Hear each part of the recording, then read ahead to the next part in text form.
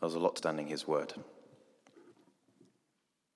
Father, we ask that you open our hearts and minds to your word, that you would speak to us and that everything that is not of you would fall away.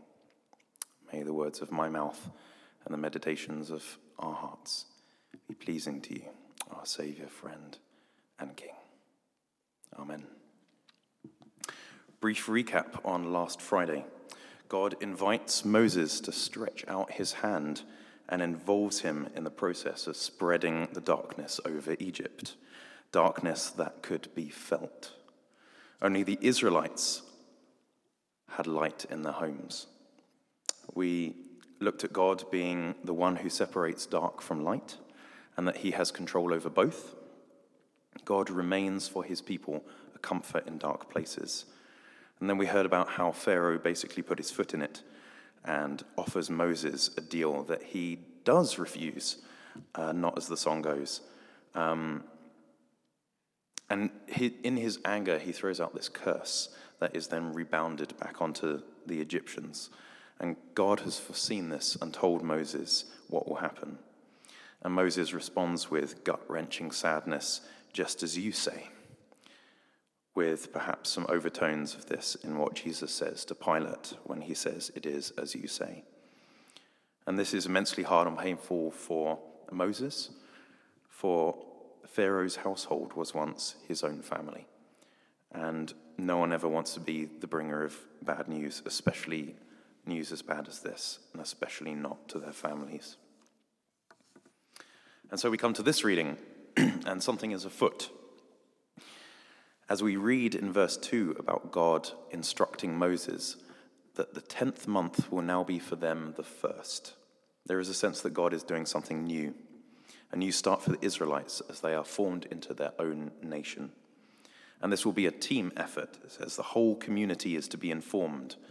And in verse 4 it says, share with your neighbor. So it's not just God, it's a whole team effort.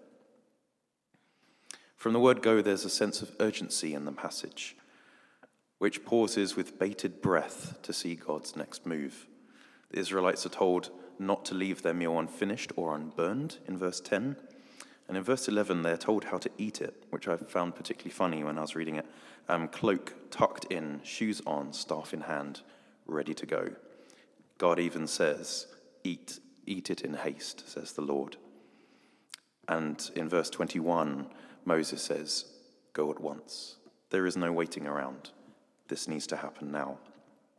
So what is God going to do? I'm going to flick around a little bit in verses, so don't feel that you have to flick around with me. But if you like the roller coaster, join in. So we're back at verse 12. On that same night, I will pass through Egypt and strike down every firstborn of both people and animals, and I will bring judgment on all the gods of Egypt. I am the Lord.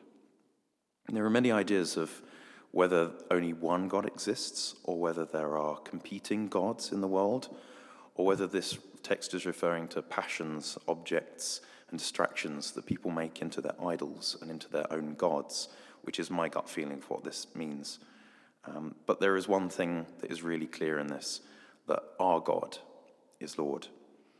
And I wonder if there is a sense of authority in this. I am the Lord. I have created the world.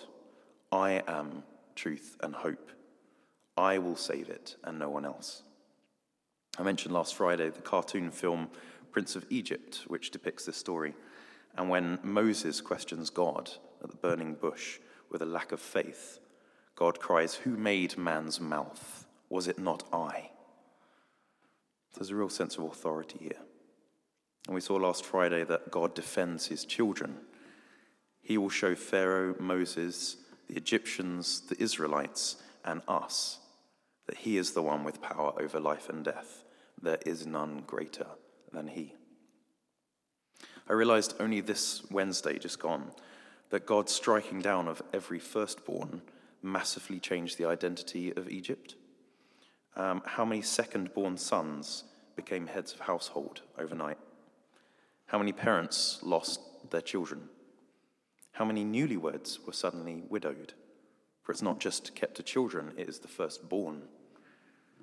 God alters Egypt's identity and in effect then changes the Egyptians themselves. We come back to this very interesting point that we looked at last week of God being in charge of the darkness. Verse 13. No destructive plague will touch you when I strike Egypt. Suddenly dawns on us, plague. God is sending plagues. Aren't they something that's evil? And in verse 23, when the Lord goes through the land to strike down the Egyptians, he will see the blood on the top and the sides of the doorframes, or pass over that doorway, and he will not permit the destroyer to enter your houses and strike you down. What is this destroyer? Is it sent by God or is it permitted? And these things I do not yet have an answer for you. But in Young's famous and controversial novel, The Shack, the main character, Mac, is at one point out gardening with the Holy Spirit. And Mac is doing some weeding in this garden, and the Holy Spirit cries out, "Don't touch that." And when Mac inquires, "Why not touch this particular plant?" the Holy Spirit replies to him, "It's poisonous."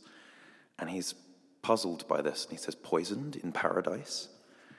And the Spirit replies, "Yes, but combined with this, it has really strong healing properties." So I don't think that we're meant to understand everything, but we can be sure from this story that God is in control. What I do know is that God is strategic. Flicking back to verse 3, on the 10th day of this month, each man is to take a lamb for his family, one for each household. And in verse 6, take care of them until the 14th day of the month, when all the members of the community of Israel must slaughter them at twilight. This is a premeditated attack, planning ahead with instructions on the 10th day, on the 14th day, at twilight. God means business. The firstborn is also significant. Returning to verse 12, firstborn. This great story, the foundation for the festival of Passover, where God acts to save his people, and he strikes in defense. And then we have the firstborn. As we look through the whole Old Testament narrative, the whole line of David is forever made up of lesser sons, those without birthright. We have Isaac, not Esau, who's the second son. We have Joseph, who is the second to last of 12. We have David, the youngest of his brothers, second son, lesser, youngest, second son, lesser, youngest. And then suddenly we have Jesus, firstborn. The one to save God's people, the lamb that was slain. God couldn't make it any more obvious for his people who to be looking for the Messiah. We hear in John 1:14, the Word became flesh and made his dwelling among us. We have seen his glory, the glory of the one and only Son, who came from the Father, full of grace and truth. A couple of verses later in 18, no one has ever seen God, but the one and only Son, who is himself God, and is the closest in relationship with the Father. He has made him known. Matthew 3:17, and a voice from heaven said, "This is my Son, whom I love, with whom I'm well pleased." Matthew 2:14-15, so Joseph got up, took the child and his mother during the night, and left for Egypt, where he stayed until the death of Herod. And so was fulfilled what the Lord said through the prophet Hosea, "Out of Egypt I called my son." The early Christians, the first followers of Jesus, got it, and they wrote it down for us in the beginning of the New Testament to see these things. What else are the Israelites to do? I think the absolute crux of this text is in verses 22 and 23.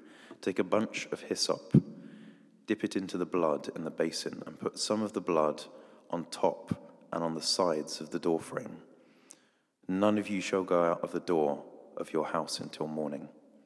When the Lord goes through the land to strike down the Egyptians, he will see the blood on top and the sides of the doorframes, and will pass over that doorway, and he will not permit the destroyer to enter your houses and strike you down.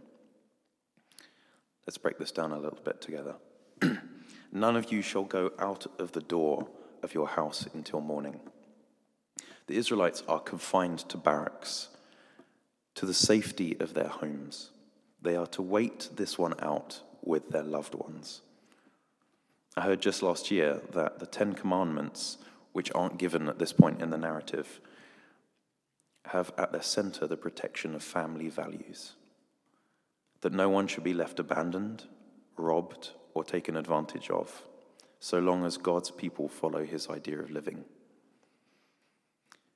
Is God instilling this in his people here already? That they are to stay at home where, as we saw in chapter 10, the light continued to shine for them. Then we have verse 23, part B, the Lord will see the blood on the top and on the sides of the frame and will pass over that doorway, and he will not permit this destroyer to strike you down. And this is a repeat of verse 13. Does God not know who follows him and who doesn't according to the blood on the doorframe?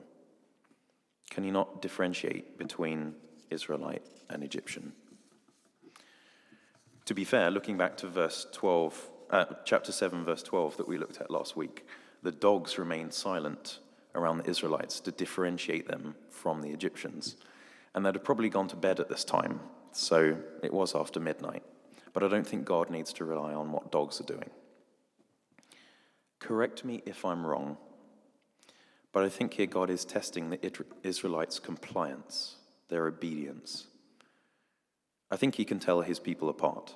He wants to see if they don't go out of their doors, whether they stay within the security of their families, in the safety, whether they take the blood of these innocent lambs and mark the doors with it. I was startled as I read this passage how often I read the words adhere, verse 15, verse 16, on the first day hold a sacred assembly, and another one on the seventh day. Do not work at all on these days except to prepare food to eat, which is all you may do, which incidentally is where the Friday-Saturday Sabbath originates from. Verse 17, celebrate the festival of unleavened bread, because it was on that very day that I brought your divisions out of Egypt. Celebrate this day as lasting ordinance for the generations to come. Verse 19, adhere. Verse 20, wherever you live, you must eat unleavened bread. Verse 24, obey. Verse 25, observe. And this whole section from verses 43 all the way down to 51. Adhere, observe, obey. And then right at the end, in verse 50, we have all the Israelites did just what the Lord commanded Moses and Aaron. And on that very day, the Lord brought the Israelites out of Egypt. This scripture comes under what is called Torah, which are religious instructions. Torah is designed to instruct its readers about the past, but also to teach its readers about how to behave in the present. It is a history or the moral code. The old adage states that whoever ignores their history is doomed to repeat it. And anyone that reads things like Plato's Republic and then looks at the last 100 years' worth of newspapers cannot deny this truth. God's word through Torah seeks to mitigate the damage that we cause and learn from the past that we may take those lessons into the future. And a big lesson here, not the only one, but a big lesson, is seeking to correct the first cataclysmic sin that set the whole world out of kilter, when the first of mankind put their trust in knowledge and in themselves and not in God. God is calling us back to him. He invites us, come, follow me, observe, adhere, and draws us to come back to him through his word, the word made flesh, who made his dwelling among us. We have seen his glory, the glory of the one and only Son, who came from the Father, full of grace. Let's pray together. I know there was a lot of confusing stuff in there too, so feel free to talk to me afterwards. Almighty and everlasting Lord, who made us children of time,